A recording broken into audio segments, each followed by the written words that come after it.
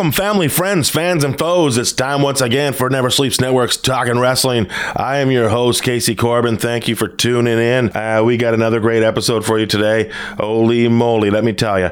Hey, folks, before I get into telling you all about it, let's talk about a few other things. Let's talk about where you can catch us on the social media. You can catch us on the Twitter at TNW Pod on Twitter. On Instagram, we are Talking Wrestling Podcast on Instagram. And if you want to send us a Gmail or an email or whatever you want to call it, snail mail, I don't care.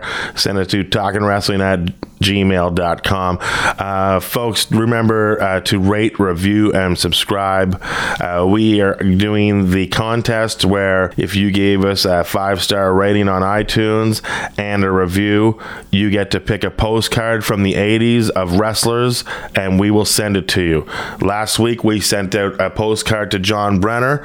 I did not even tell you what his review was, and I have it right now, and I'm just going to tell you, this is a fantastic review. Okay, let's just start out. It's about time.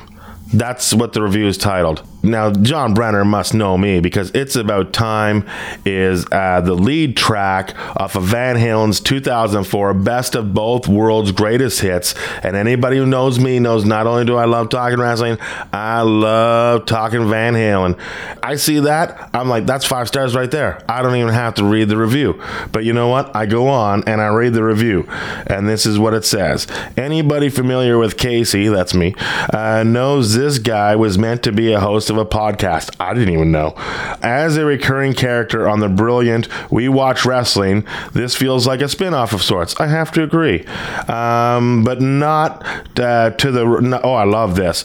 But not the Ropers to Three's Company, but more like the Jeffersons to All in the Family. Oh, yes. Moving on up. It will appear to the same audience, but its own thing. You might as well jump another Van Halen reference right there, boom, into this delightful podcast. Folks, I'm no Meltzer. 7-star review on that review. That's what I give it. And we sent out his postcard last week. And when he gets the postcard, hopefully he'll take a picture with it. And we can put it up on our Instagram. And you can see what wrestler is the first to go. We're sending out another postcard this week. That's right. And this postcard, wow, it's got a way to go. It's going all the way to the UK. And it is from, who is it from? Let me read this here. It is by... I'm a Paul Heyman. Oh, I'm a Paul Heyman guy. Oh my God, would I be ever terrible at bumper stumpers?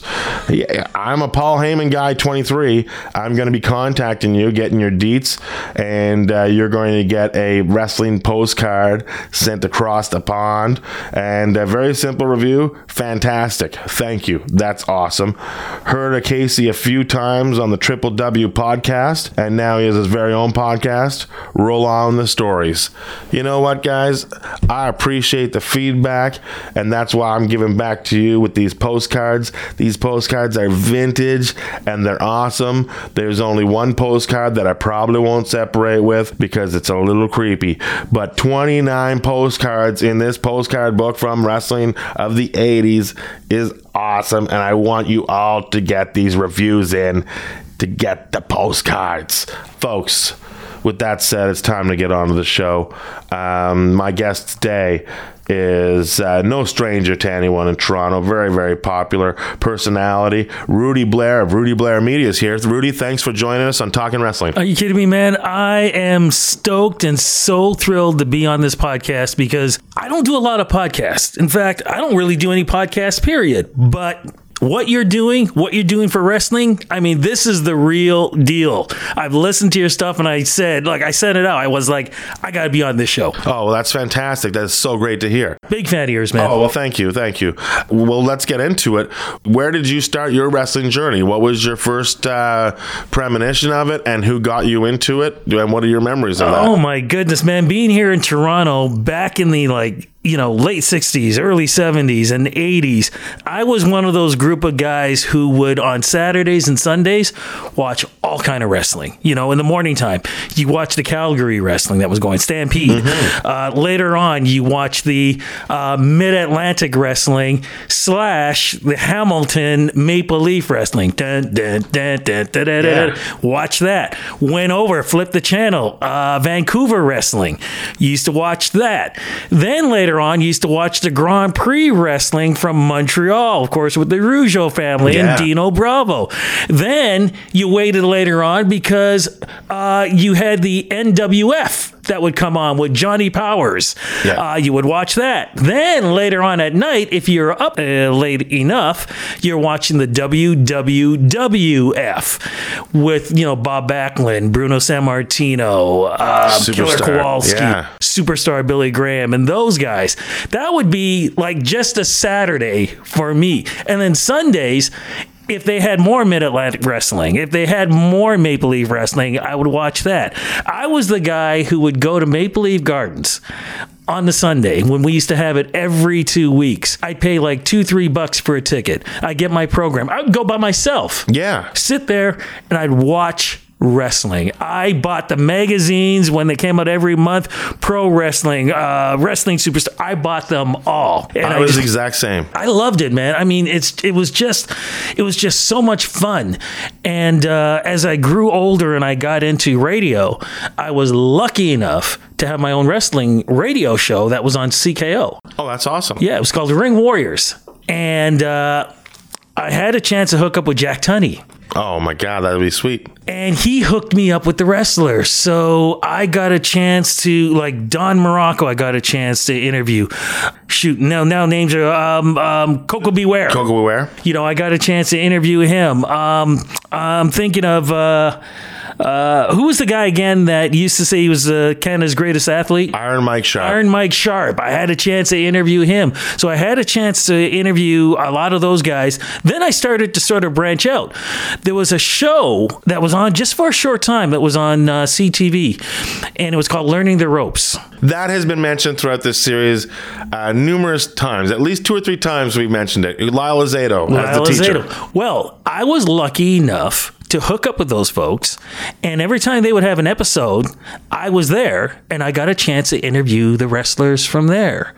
So the Rock and Roll Express, I got a chance to interview the Road Warriors. Oh my God, that was the next one I was going to say. The Road Warriors. Please tell me the Road Warriors. Yeah, the Road Warriors. Stan Lane, I got a chance to interview. Ivan Koloff, I got a chance to interview. The Fantastics, I got a chance to interview. And these are all people I'm taking pictures. Ron Simmons. And you know what's amazing is that these people just came up to do the acting in it and never wrestled in Toronto. Exactly. We never had NWA. Like when that show was on, I watched that show to get my NWA dose because everything about NWA I pretty much read through the magazines because it was like in the 80s for me when it was growing up, WWF had totally taken over, especially Canada pretty much. So that's all we got. Now I still got La Lutte International, the Grand Prix, Montreal Wrestling, and I still got Stampede, but I didn't get and Angelo Mosca used to host a show called Pro Wrestling Canada. For a short time. That was like him and Milt Edwardskin from Montreal Wrestling. They were the hosts of it, and they sort of did a mixed bag of everything, much like Ed Whelan's Pro Wrestling Plus. It was on TSN later. Right. Like this is all the other stuff that you don't see outside the WWF, and it was like that for me as well. Yeah, and it's fantastic. Except I didn't get to do a bunch of interviews, and I never had access to Maple Leaf Gardens. So, because today I drove by it the other night, and I said to my buddies, I was like, do you have any idea how many wrestling matches have been wrestled in there by how many great wrestlers? He's like, I don't like wrestling. I'm like, yes, but I feel I have to say this anyways as we're driving by because you're from out of town. It was, it was so much fun. And I'm not knocking the WWF, but I'll tell you something. As an NWA fan, and I mean hardcore NWA fan, when the flip happened to WWF, it hurt. Because back then, you felt that WWF was more like this kind of cartoonish. Yeah. It wasn't real. Whereas when you had the NWA, guys were beating the hell out of each other in parking lots and stuff. You didn't know what was exactly. You didn't know what was going to be happening. With the WWF, it was just more like, fluff, acting, and things like that. Characters. Yeah, and mind you, the NWA had characters, but they were more realistically based, right? Right. And the other thing too was, again, I used to go every 2 weeks. Don't you dare touch that dial. Every 2 weeks I used to go down to watch wrestling, whether it be the Love Brothers, whether it be Steamboat, whether it be Ric Flair defending his U.S. title against Jimmy Snuka. Like, I was there to watch these things. Harley Race, I still remember I was in awe to see Harley Race walk into Maple Leaf Gardens with his NWA belt. Back then it was like that because they were all territories and they all helped each other. Exactly. Before Vince Jr. came in and just said, okay, I'm going to take everything in a new direction. Exactly. And when they did that, I wasn't happy. But I will say this much. When the first WrestleMania happened, and I got a chance to watch it, and I got a chance to wear a Hulkamania t-shirt, there was just something that went, wow, I can actually do this.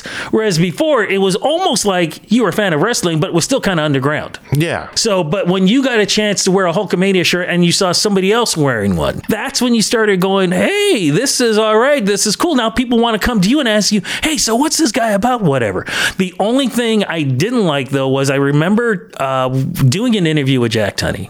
And I remember asking, how was it that Hulk Hogan could get that title match against the Iron Sheik when he just got there? Because he left the AWA and he went, no, that never happened. No, he was always with the WWF. And I'm thinking to myself, okay, I'm not even going to argue about this because I know he just came from the AWA and he had his problems with Verne Gagne. It's like, don't argue with a guy who's knowledgeable about wrestling, But they were just so about the kayfabe and everything else. They just didn't want to say what exactly is going on. I'm glad now things are more open and you can talk more about what's happened back in the day. Yeah, of course. It's like, because Hogan was in the WWF or WWF and he was a heel. Yeah. And then he got the opportunity to be in Rocky 3 and he went to Vince Sr. and asked if he could get that time off, and he said, you're a wrestler, you're not a movie star. And no. And then so he had no choice but to quit and go do the movie, and he made the right choice. And then he sent the promo shot of him and Rocky back to Verne Gagne and that's money, bring this guy in, he's gonna come off a movie. I don't understand how Vince Sr. could not foresee that if Verne Gagne had the ability to foresee it. You know what I mean? Okay, this is money. Because Hulkamania did not start in the WWF. No. Hulkamania ran wild all through the AWA. You could ask Nick Bockwinkel. He was the victim of it. That's where Bobby Heenan and Hogan started going at each other. And then they just moved everything over. They took all the best pieces from the AWA and moved them over to WWF, and that's where it started. Exactly. And I was a big AWA fan. Same here. Nick, I love all the wrestling. Same here. And I actually forgot about that too. I also watched the AWA that would be on Global Television. Or even on TSN for sometimes too. Later on for you. But when I was young, I watched them on TSN. I would be spellbound listening to Nick Bockwinkel speak. To this day, I would still bring up videos on YouTube just to listen to Nick Bockwinkel say something, because he was so intelligent. He, his words were so crisp. He knew exactly what to say without having to yell or scream or whatever, but he made a point of, I am better than you. I am going to beat you. You're lucky to be in the ring with me. Yeah. And it's like, oh my God, that's intelligence. And that's some of the things I used to get from watching wrestling. It wasn't so much just the action and the things that you saw there, but it was just the fact how these guys communicated with each other and how they communicated with the audience. And I kind of picked up some of that kind of stuff for being an on-air personality. And I use that in the same way also. There's a way that you can talk to people who you don't know, but somehow in a matter of minutes be able to bring them in. Oh, yeah. And then let them know what you're doing so they will come along. You get that from wrestling, man. Yeah. Well, let me rephrase that. Old school wrestling. Not the scripted crap that's going on now. No, it's so funny. When you look at with Bobby the Brain Heenan passing lately, I've been watching a lot of Bobby Heenan interviews and promo and a lot of his stuff, and none of that was scripted. That was all Bobby just going, and it was like, today some things are so scripted until, I guess John Cena's, he can go off script, but you have to stick to the script on the thing, and it's insane. But even also, you talked about, like, you see Harley Race walk in with his NWA title. That's what I love about the independent scene, is that Cody Rhodes can walk into New Japan wearing his Ring of Honor title, and it's just as honorable as the New Japan titles. They respect the other titles, and I think that's great. I love what Cody Rhodes is doing. I think one of the smartest things he did was leave the WWE to get out there to reclaim his character, who he is, what he's about. He's shown that he's a fantastic wrestler. He's shown that he can bring the audience in with his ability. I was lucky enough to interview Cody Rhodes over the phone. And one of the things I remember asking him about is, why didn't you follow along the same path as your dad, meaning his style and everything? Because, as you know, a lot of the young wrestlers, when they get into wrestling, if their dads or whoever is in it, they'll sort of copy almost the exact same thing. Well, Dustin tried that. Exactly. Dustin the Natural Rhodes in NWA, and when he first came to WWE, he was just trying to be young Dusty. Exactly. Dusty's shadow is too big. It's not going to work. Like, and that's why Goldust is such a way better character and a way better wrestler than Dustin Rhodes could have ever been. Absolutely agree with you. And that's one of the things that Cody said. He said, look, I'm not 300 and some odd pounds, nor do I want to be. That's my dad. My dad had that rap. That's not me. I'm young. I'm a good looking guy. I can wrestle. I want to show my abilities, not just on the microphone, but what I can do in the ring. And he's showing it right now. I'll tell you right now, the WWE is sitting there going, okay, when do you think we can get Cody back? And you know what? The longer Cody stays out, the bigger he's going to be when he does go back. Of course. And, it's just like, I don't want him to go back right away. I want more guys to leave WWE to go out there. I want Dolph Ziggler to leave. Why isn't he gone? Again, here's another guy who I've spoken to many, many times. And, well, first off, I told him I hated his name, Dolph Ziggler, because it still sounds like a porn name to me.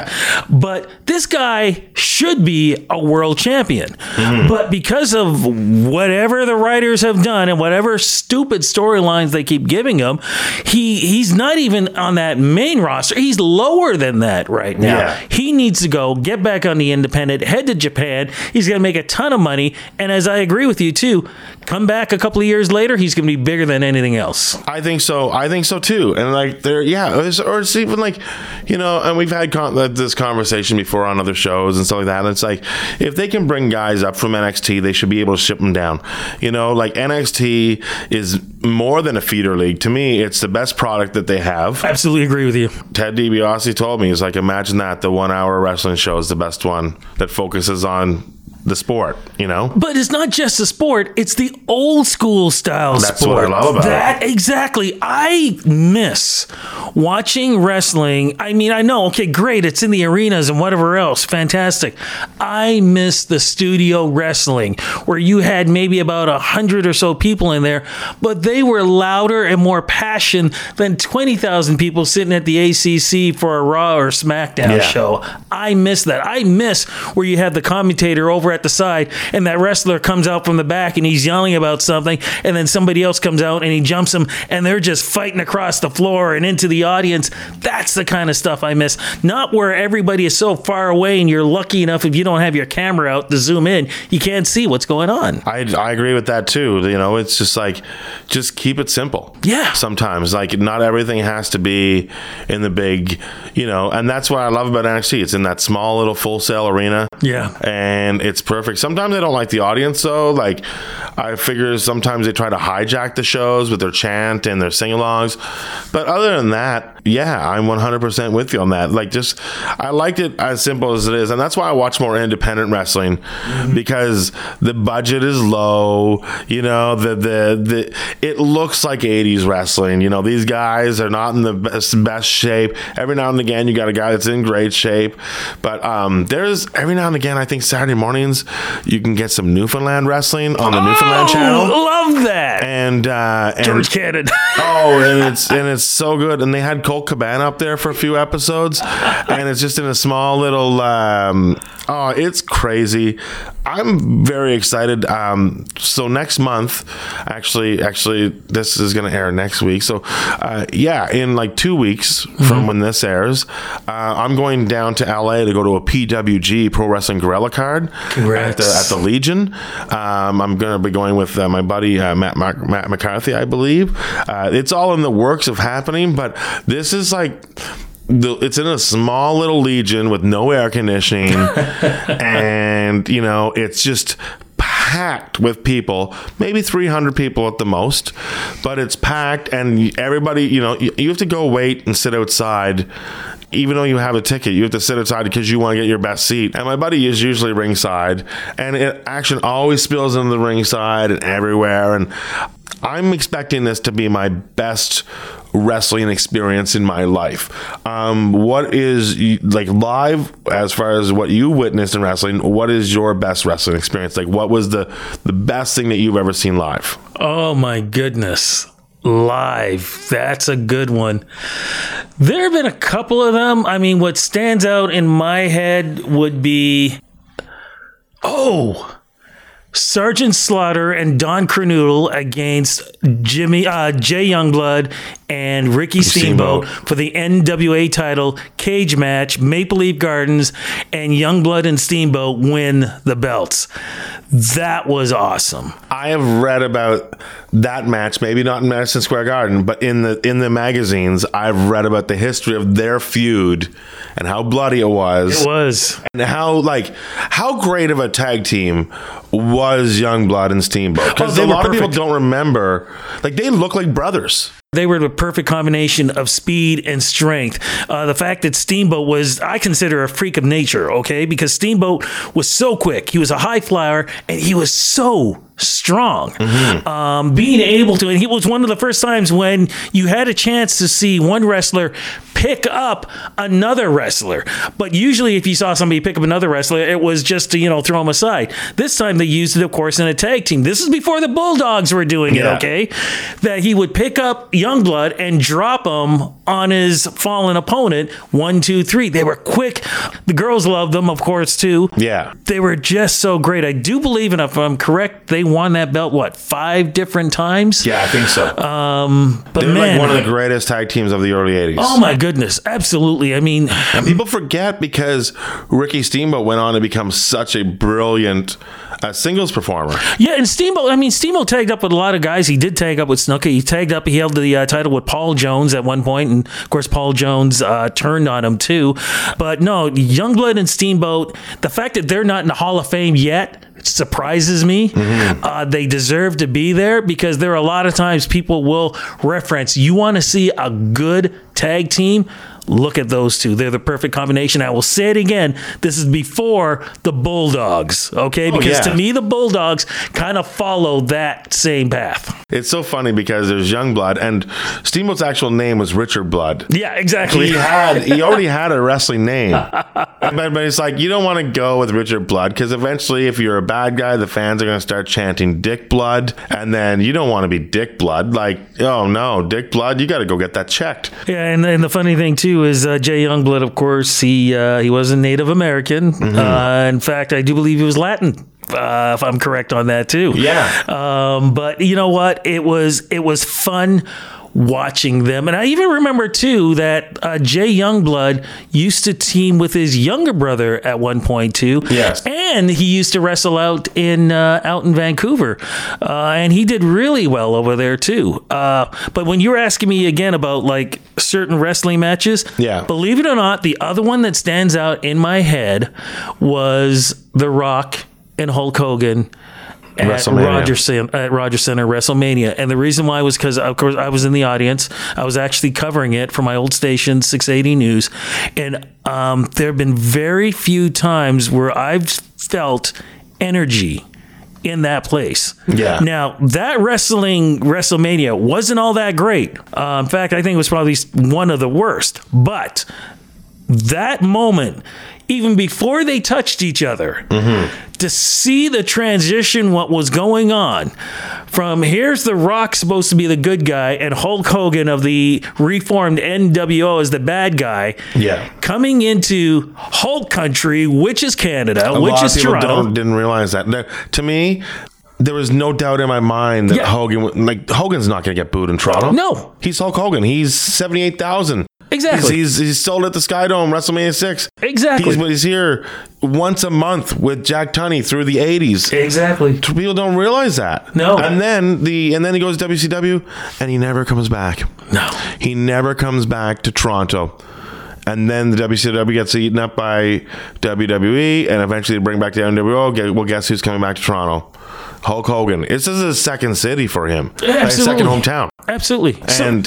So exactly. So as you were saying, you were there. So to feel and see that energy literally being transferred over from The Rock to Hogan before they touched each other, and I think it's like 5 minutes of doing nothing except standing there, was an amazing experience, not just to watch, but to feel. It was crazy. The only other time I've ever felt anything like that was when the UFC first came to Rogers Center for the first time. I mean, it was just like you're just sitting there going, what is going on here? Energy is an amazing thing. Like it can create, like if a situation comes and the energy is so amazing, and all of a sudden you get goosebumps or the hair stands up in the back of your neck, like that kind of stuff blows my mind. Yeah. And it just happened to me a couple weeks ago, just for laughs, here in Toronto. I'm working on a show with my friend Roy Scovel, and unannounced to the crowd, now I knew about it, a secret, Amy Schumer does a drop-in. She's not even in Toronto. She's not part of the festival. She flew in on her own dime, put herself up, dropped in on our show. When I introduced her, the crowd energy popped so much. Wow. People started cheering, standing, and I walked off the stage with goosebumps. It was amazing. That's never, I'm still spellbound by it. And this was like, when this episode airs, it'll be 2 weeks have gone by since it's happened. But, I mentioned in last week's episode, and I mentioned again in this episode, it's a energy. Positive energy is amazing. It is. And it's an amazing thing. It is. So that's fantastic. I'm just so jealous because you've seen so many great matches. I've been lucky. I've been to a lot of great matches. I've met a lot of wrestlers, from the young Cena to Orton, Ric Flair. How was it like interviewing or meeting Ric Flair? First time I met him, it was like what you just said, the goosebumps, because Ric Flair is my favorite wrestler, period, is the Nature Boy. First time I met him, it was just sort of like a group of people around. My friend said, okay, you're going to meet Ric Flair. And I got a chance to maybe ask him a couple of questions for a very, very quick interview. And then I just told him, look, just so you know, you're like my hero. And some other guy jumps and goes, hey, hero too. So we took a quick picture, and I'm like in awe. I think it was a year or so later when he released his book. He came to the radio station. Now I got a chance to sit down and talk to him. I'm tongue-tied.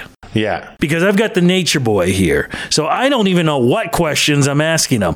But 2 cool things happened in that interview. Well, 3, other than getting the picture with him.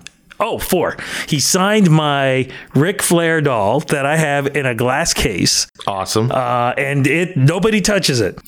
We did a piece where he taught me how to woo. That's great. Ric Flair teaching me how to woo. And the last thing was, I asked him, I said, look, I live by the motto, the 4 horsemen. Be whatever you want to be, but be the best. Yeah. I was a massive 4 horsemen fan. Yeah, me too. I asked him, could I be an honorary member? He said, you are an honorary member. You are in my friend. There you go. I am an honorary member of the Four Horsemen. So I can show the four fingers and I can say, yes, I am part of that. And then, of course, we got another picture again, and it was just like, wow. You know, you grow up, you see these guys on television. I mean, I used to phone up Atlanta, you know, trying to find out, did Luger beat Ric Flair, you know? And Gene Anderson would pick up the phone and he'd be like, well, you got to go on our wrestling hotline. And I'm like, no, I need to know. I'm at a radio station. No, he didn't beat Flair. And I'm like, okay, great. You know, that kind of stuff. To finally get a chance to meet Flair and him to be able to say, yeah, I am an honorary member of the Four Horsemen, you know, listen to me. I'm 53 years old and I'm still like, wow. That's what I mean by, like, you, which is one of the big reasons why I love your show. You are a true wrestling fan. Yes. You know, I consider myself a true wrestling fan. They're wrestling fans, yeah, but then they're the purists like ourselves who understand when we say in a situation like that happens, you go, wow. You know, the goosebumps. Yeah, it's so great. You're an honorary member of the Horsemen. It's fantastic. Actually, I'm honorary member of the Horsemen and the NWO. Oh, you got the NWO as well? Yeah. Well, oh my God. Ben Miner was on last week. He's an honorary member of the Bushwhackers. Oh, wow. Well, they licked his head. Oh, okay. No, Kevin Nash made me an honorary member because I had a red Wolfpack NWO t-shirt that I still have. Yes. And when I interviewed him about it, I asked him too. I said, look, man, I got the t-shirt. What do you think? He goes, you want to be an honorary member? I said, yeah, you're an honorary member of the NWO. That's how easy it is. That's how easy it is. That's why the NWO got so out of control. Exactly. Way too many members. I bet you every night Kevin Nash is like, you get me another glass of wine, you're an honorary member of the NWO. Exactly. So I am an honorary member of the Four Horsemen and the NWO. Ah, man, I'm not an honorary member of shit. We'll get you in there. We'll get me in there somewhere. Get you in there, yeah. Yeah, that would be fantastic. I'm like, I am a replacement member in the Nation of Domination. I don't know how that works. I'm the new Owen, maybe. I don't know. But I mean, like, Owen all of a sudden was in the Nation of Domination. It's like, why? Well, you're the Blackheart, so you're with the rest of these guys. It made no sense whatsoever that he was with them. Don't get me started. Look, I can get into that whole Akeem the African Dream 2 nonsense. Oh my God! How actually. Ken Reed was on the show, and Ken Reed said one of the funniest things. He said Slick was such a good manager that his wrestlers came into his music.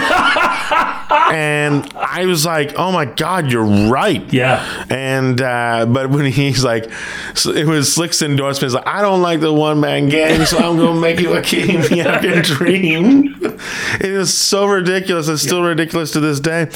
And every now and again, my favorite T-shirt, and this might be offensive to some people, but the best wrestling T-shirt I ever saw is Akeem and the Big Boss Man, and underneath it just says "Never forget." Goodness. That is, to me, if you don't get it, I'm not going to explain it. But to me, that is the best wrestling T-shirt ever. And I'm probably going to buy it at some point. Just not wear it in September or in New York. But anywhere else, I'm good. Yeah. It's such a fantastic T-shirt. Did you ever? So you had that? We talked about the Hulkamania T-shirt. Yeah. Did you have any other favorite T-shirts, or did you have any other wrestling T-shirts that you were partial to growing up? Or what do you think were the greatest wrestling T-shirts of all time? Okay, let's go to the Hulkamania T-shirt because I love it.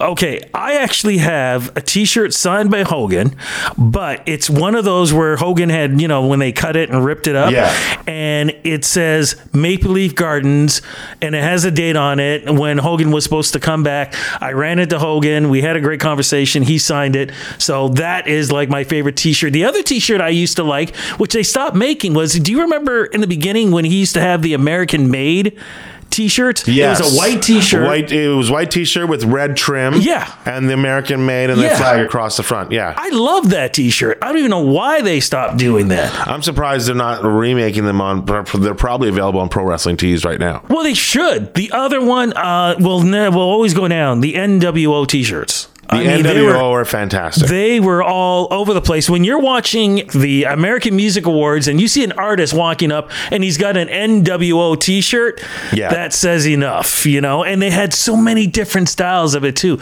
Another one I really loved, do you remember when Randy Savage left the NWO? Mm-hmm. And it was a picture of Randy Savage. It was black and white, and he looked like he was in this little cage. Yes. It was just a cage, and you just saw his face, and he was just holding the cage. Yeah. Loved that t-shirt. For me, oh my God, so many wrestling. I love wrestling t-shirts.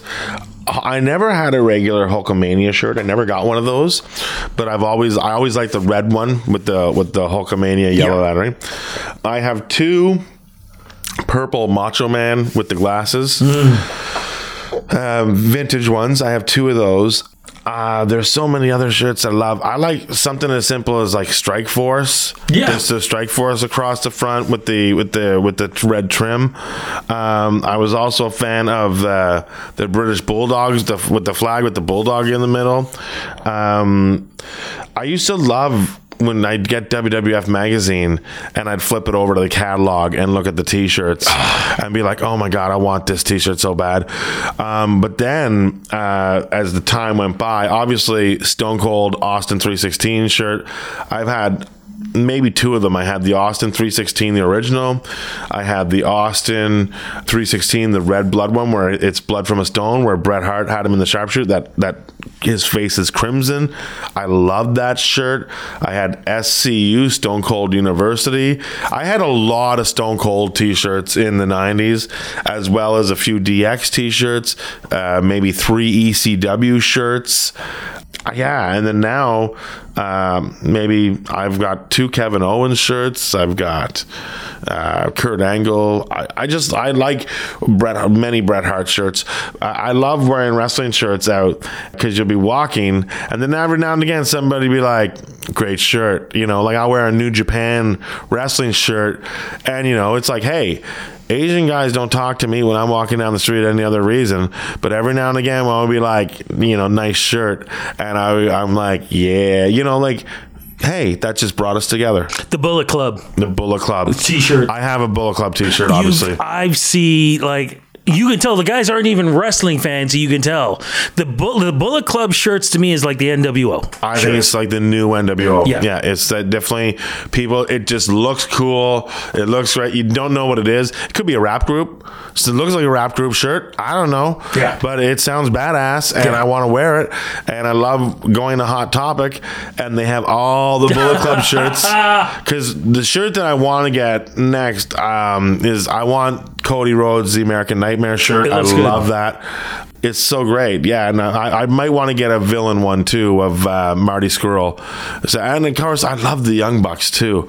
So, you know, I got to stay at a Hot Topic is what I'm saying. Otherwise, they're going to just start taking my money. I've got one other one that you would love. It's a hockey jersey, but it's an ECW hockey jersey. Oh, that'd be wickedly cool. Yeah, I've got that. But you know, when you're talking about t-shirts and stuff, the thing that you know the wrestling fan today has access to that I didn't, you didn't, were the wrestling belts. Yes. Because when I was a kid, probably like you, Cena did it. Anybody I've spoken to, all did it. We made our own belts. Yeah, I made a championship belt last weekend at 12:30 at night when I was baked because I realized I won $10,000 in a comedy competition in Brantford. Congratulations. Thank you. And I realized I can't carry this giant check around like Owen carries the Slammies. I need something out there that I can go out to the comedy club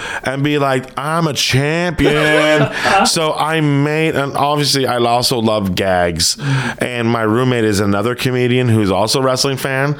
So I cooked a pizza one night and I had the pizza cardboard from underneath. It was just a perfect circle. And I was like looking down, I'm like, well, goddamn, I'm making myself a wrestling belt out of that. I grabbed the tinfoil, the markers, and I went into my room, and then I walked out with it on a title on a belt, and it says Brantford Comedy Fest Champion. I'm 43 years old.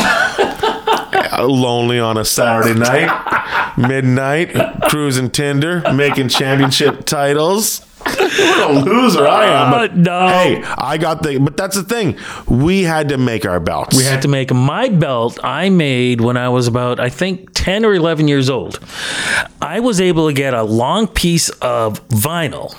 Yes. Okay. I cut that, and I was able to, my dad, who was a welder, he had this really thin metal sheet that, you got those metal scissors? Yeah. I was able to cut a shape that looked very much like the AWA belt. I actually used a bottle to sort of trace around that curved part. Yeah. Ruler straight, and then the curved part again. I cut that.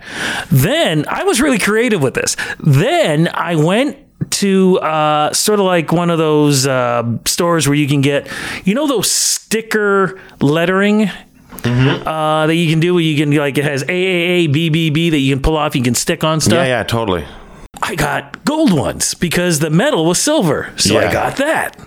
And I was able to cut out an eagle because most of these championships either had the globe, the world, globe, or roses, or eagles. Or eagles. So I cut an eagle out, and I put that, and I got, heavy tape, and I glued it all on.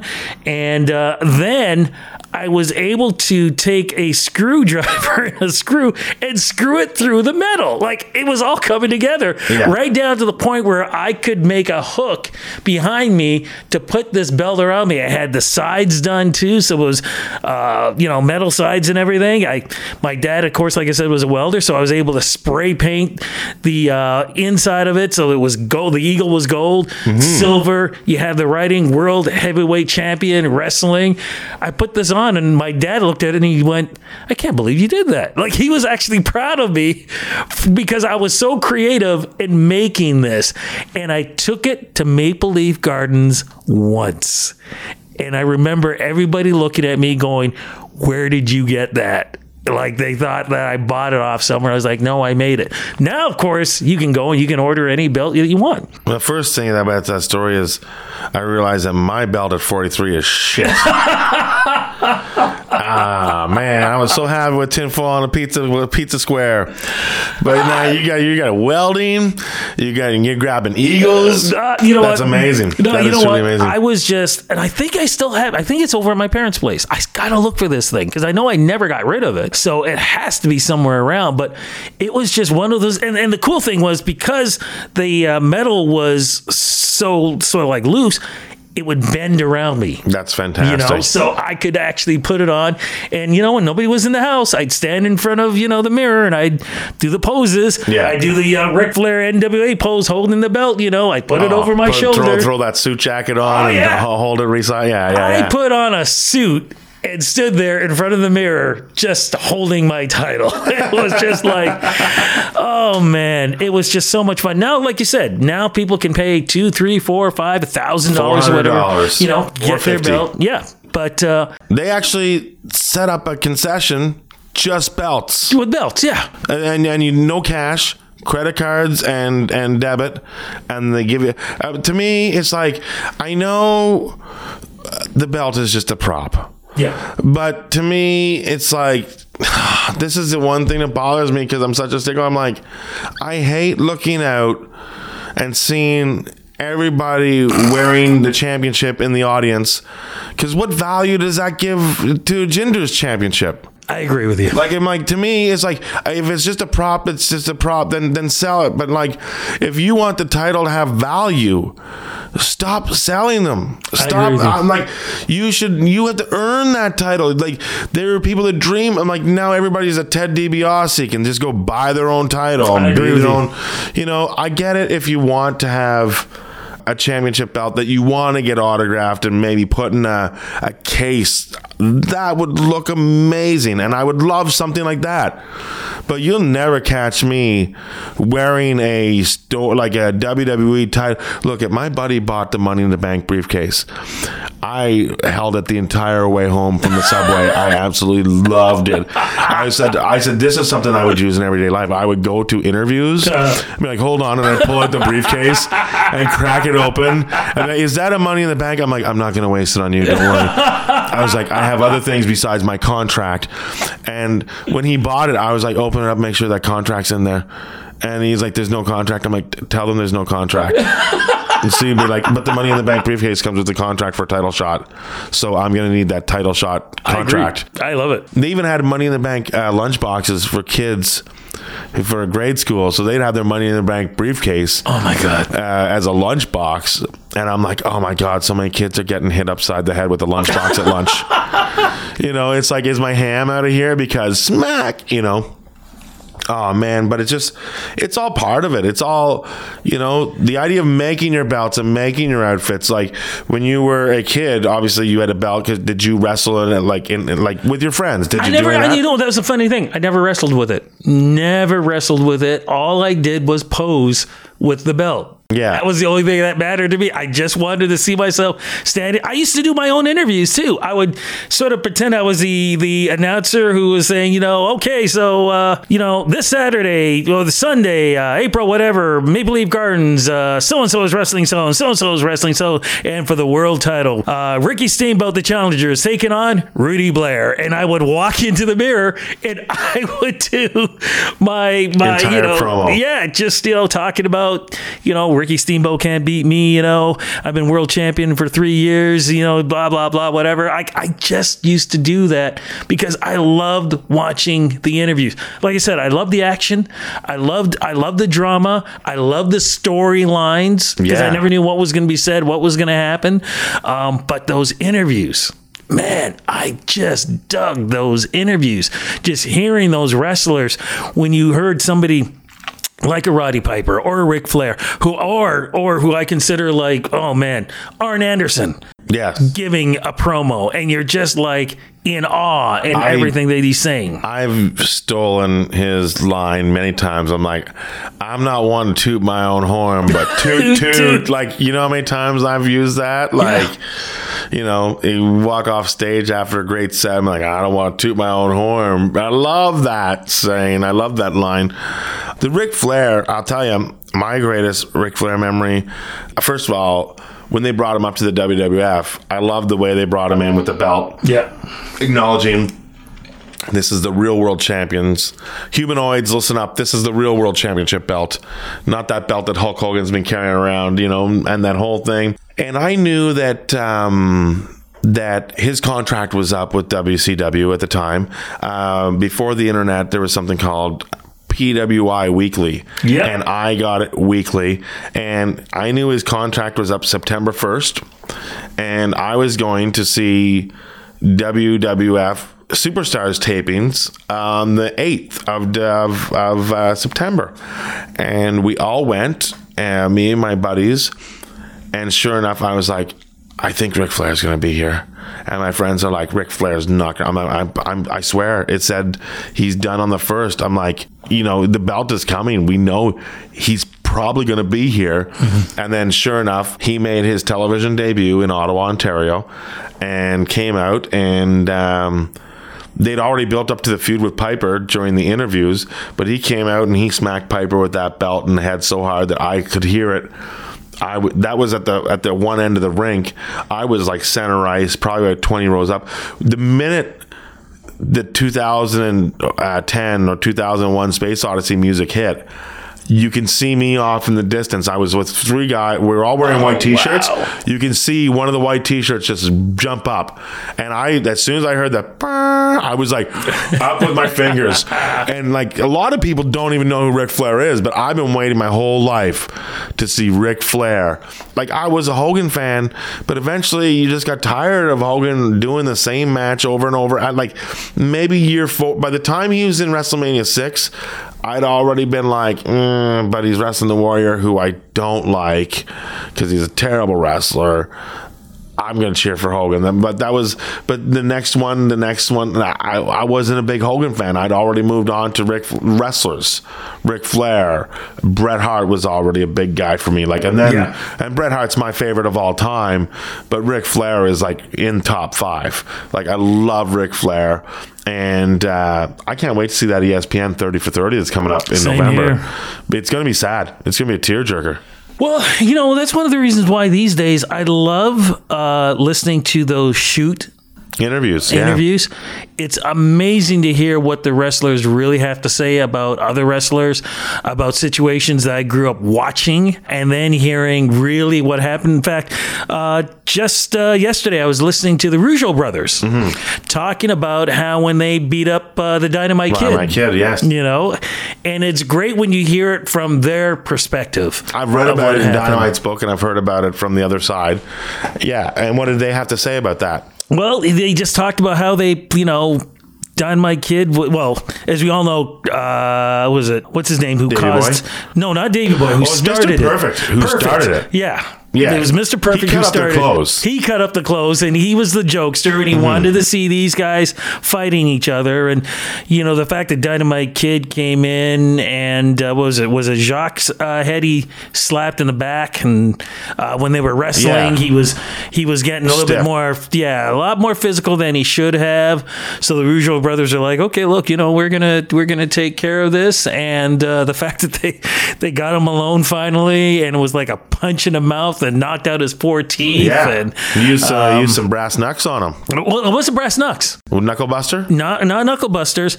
It's kind of funny because the Rougeau brothers don't say anything about it, but from what I understand, it was a roll of quarters in the hand. Yeah. And that's vintage AWA. Yeah. And that's what knocked out his teeth and everything. And I love listening to that stuff because, like I said, you see what's going on, but then when you hear what's really going on, I find that really, really fascinating. Like Ronnie Garvin talking about winning the world title, and he hates Dusty Rhodes, and it was Dusty, and you find out guys who love Dusty, hated Dusty. Dusty was this, Dusty was that. Ric Flair, loved Ric Flair. Ric Flair held me back. This and that. It's really, really interesting. Oh yeah, because there's so much politics and everything that goes on backstage. Yeah, even you hear it right now. Like I love Chris Jericho's podcast, and I love listening to Chris Jericho. And he talks about, back when we were wrestling back in the day, in the era, the Attitude Era, he goes, I wasn't, Hunter and I did not get along. We did not like each other, but things have changed over the years. The same with The Rock. He's like, The Rock and I did not get along. Well, nobody were like, if you remember correctly, when Jericho first came to the WWE, nobody liked him because he came from WCW. Came from WCW. He had this big mouth. He was shooting his mouth off. He was thinking he was doing things that were great. And the truth was, no, people were getting pissed off because he was saying a lot of things he shouldn't have. I think he even knocked SmackDown at one point. Yeah. Saying that, it was the Bush League or whatever else. And it pissed off a lot of guys. But then again, he's thinking, oh, no, I'm doing everything great. But nobody told him to knock it off. And that's McMahon's fault. But also, I think McMahon likes to play guys against each other. I agree. You know what I mean? Like, he likes to create rivalries. Yeah. He was like, let's get because we'll get a better match if they want to outdo each other, know? And I think that's smart and it works a lot of ways. But, it's like, but look at the damage he did between Bret and Shawn. Like, that's a lot of damage. Even like the when they've made up, they do that rivalry DVD where they sit down that interview. It's very emotional. It's emotional for Bret, and Shawn is just filled like Shawn. He doesn't really own up to it all because, like, I took a lot of drugs, pilled up. I hated that whole thing that they did on television because, okay, so there's Bret. Of course, he made his deal with the WWE, and he's, saying, okay, let's make this, let's make up and everything. Shawn comes in, and then Shawn does this thing basically saying, well, you deserved it kind of thing. Yeah, I screwed you, blah, blah, blah, blah, blah. And then they hug. Yeah. And I've interviewed Bret many a time. I can even remember when Bret would tell me how much he hated Shawn and the fact that how much he wanted to beat the crap out of Shawn. Yes. So for Sean to say that to him in there, I can guarantee you there was a point where he was just like, I'm going to deck this little SOB, but he didn't. Shawn Michaels, I'll tell you quickly, my first Shawn Michaels story. This is when, of course, with the Click, Yeah. Shawn was here in Toronto. It was next door to Maple Leaf Gardens, somewhere there where he was doing an autograph session. It was him and we'll call him Diesel, Kevin Nash. And they were sitting there. And I was there to do an interview and people were lined up. And one of the guys, the WWE guys who knew me, says, hey, Rudy, why don't you just go over and get an autograph from Shawn? I said, I want to jump in the line. He says, no, just don't worry. Shawn knows. Just go over. All right. So I went over to said, Shawn, do you mind autographing that? He goes, yeah, I'll autograph it. Why don't you get in line next time? And I went, your buddy here told me to come over. And he goes, yeah, all right. And he swore at me. And I went, you know what? Why don't you take that yourself? And I threw it back at him. Now, while this is going on, Nash is looking at me. Mm-hmm. And I'm thinking to myself, now I used to work out and I was in good shape. And I'm thinking to myself, okay, if I get into anything with Shawn, I might be able to handle that. Yeah. Might. Not Diesel. No, he's a Not monster. Diesel. No, he's a monster. So I backed off. Several years later, 2 incidences. So I run into Shawn. This is when Shawn has changed. Yeah. We're sitting down and we're talking. We do an interview. And I mentioned that to Shawn. I give him full credit. He apologized. He said, you know what? Wasn't in my head those days. You know what? I'm so sorry that happened. When I did my interview with Nash, I told him about that. And Nash was like, oh man, you know what? I took that bodyguard stuff way too serious. You're probably right. I was probably thinking I was going to deck you right there and then, Oh my God, I can only imagine. But he didn't. And he made me an honorary NWO. Probably that's one of the other reasons why he did. But I give Shawn credit for my experience with him. Yes. He was an a-hole the first time I met him, but he was great the second time I met him. But that's still that thing between him and Shawn. Between him and Bret Hart, as much as they show that these guys are buddies, whatever, that's way too deep. There was too many things. I could never see them just going, hey, it's okay, don't worry about it. Yeah. The Montreal Screwjob was such a big event that has spawned conspiracies, and a lot. And like Kevin Nash has come out publicly, and he thought it was a work. And just hearing that from your side, about Bret with the angst and stuff like that, I always wonder if it's a work or not. Because if it is a work, it's like Andy Kaufman, where it's obviously the people that are working us.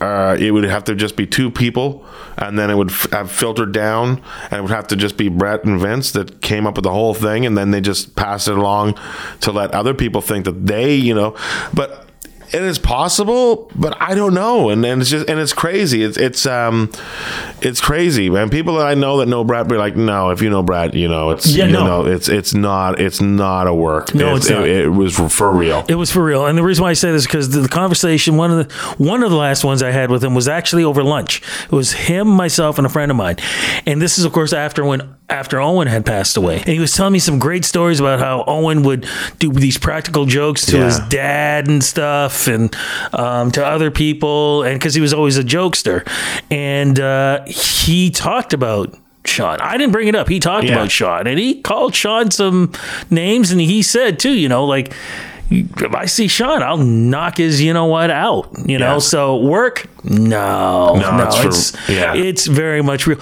Bret doesn't have it in him to do works, because even though some people didn't like it, he took his character very, very, very serious, which was one of the reasons why, for me personally, I respected him a lot.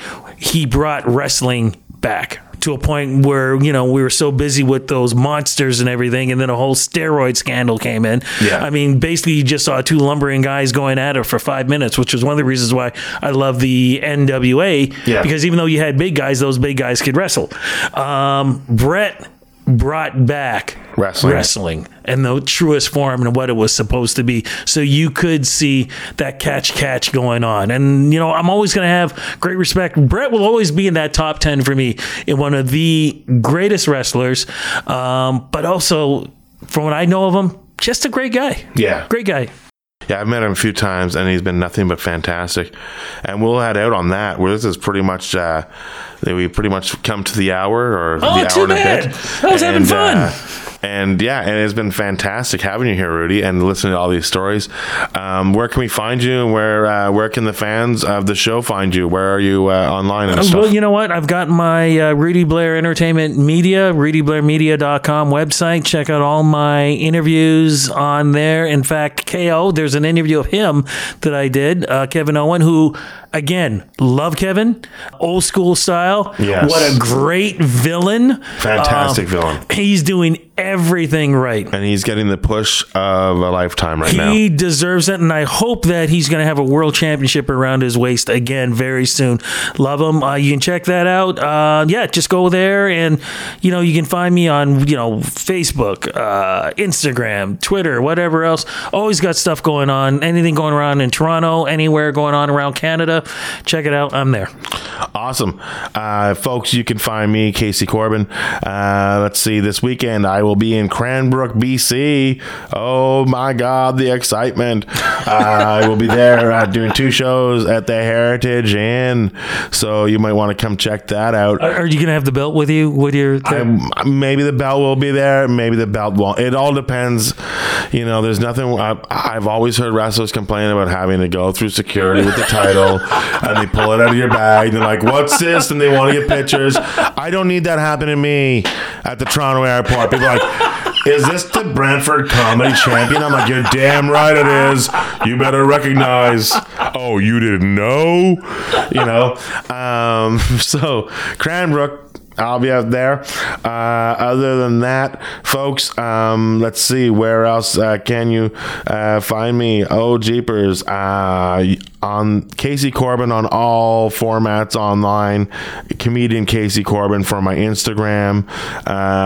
Talking Wrestling Podcast Instagram at TNW Pod on Twitter. And drop a Gmail at us at Talking Wrestling at Gmail. Hey, remember, please rate and review, subscribe, get yourself a postcard. That's all. You want to get yourself a vintage 80s postcard? Let's say you're like, who do I like from the vintage 80s? Oh, I like the Fabulous Freebirds. You get that postcard. That's very simple. That's the way. You like the Road Warriors? You get that postcard. You like Bruiser Brody? You get that postcard. All you have to do, 5-star review and a good 5-star rating, you get a postcard. Until then, folks, thank you for tuning in on Talking Wrestling, and then let's put a headlock on your ears for a little bit, and we look forward to having you back real soon. Casey Corbin, Talking Wrestling, Never Sleeps Network. Thanks. Bye.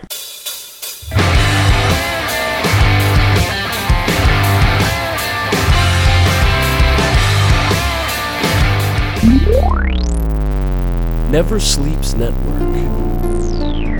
This has been a Never Sleeps Network production, executive produced by Alex Ross. For more information and content, visit neversleepsnetwork.com.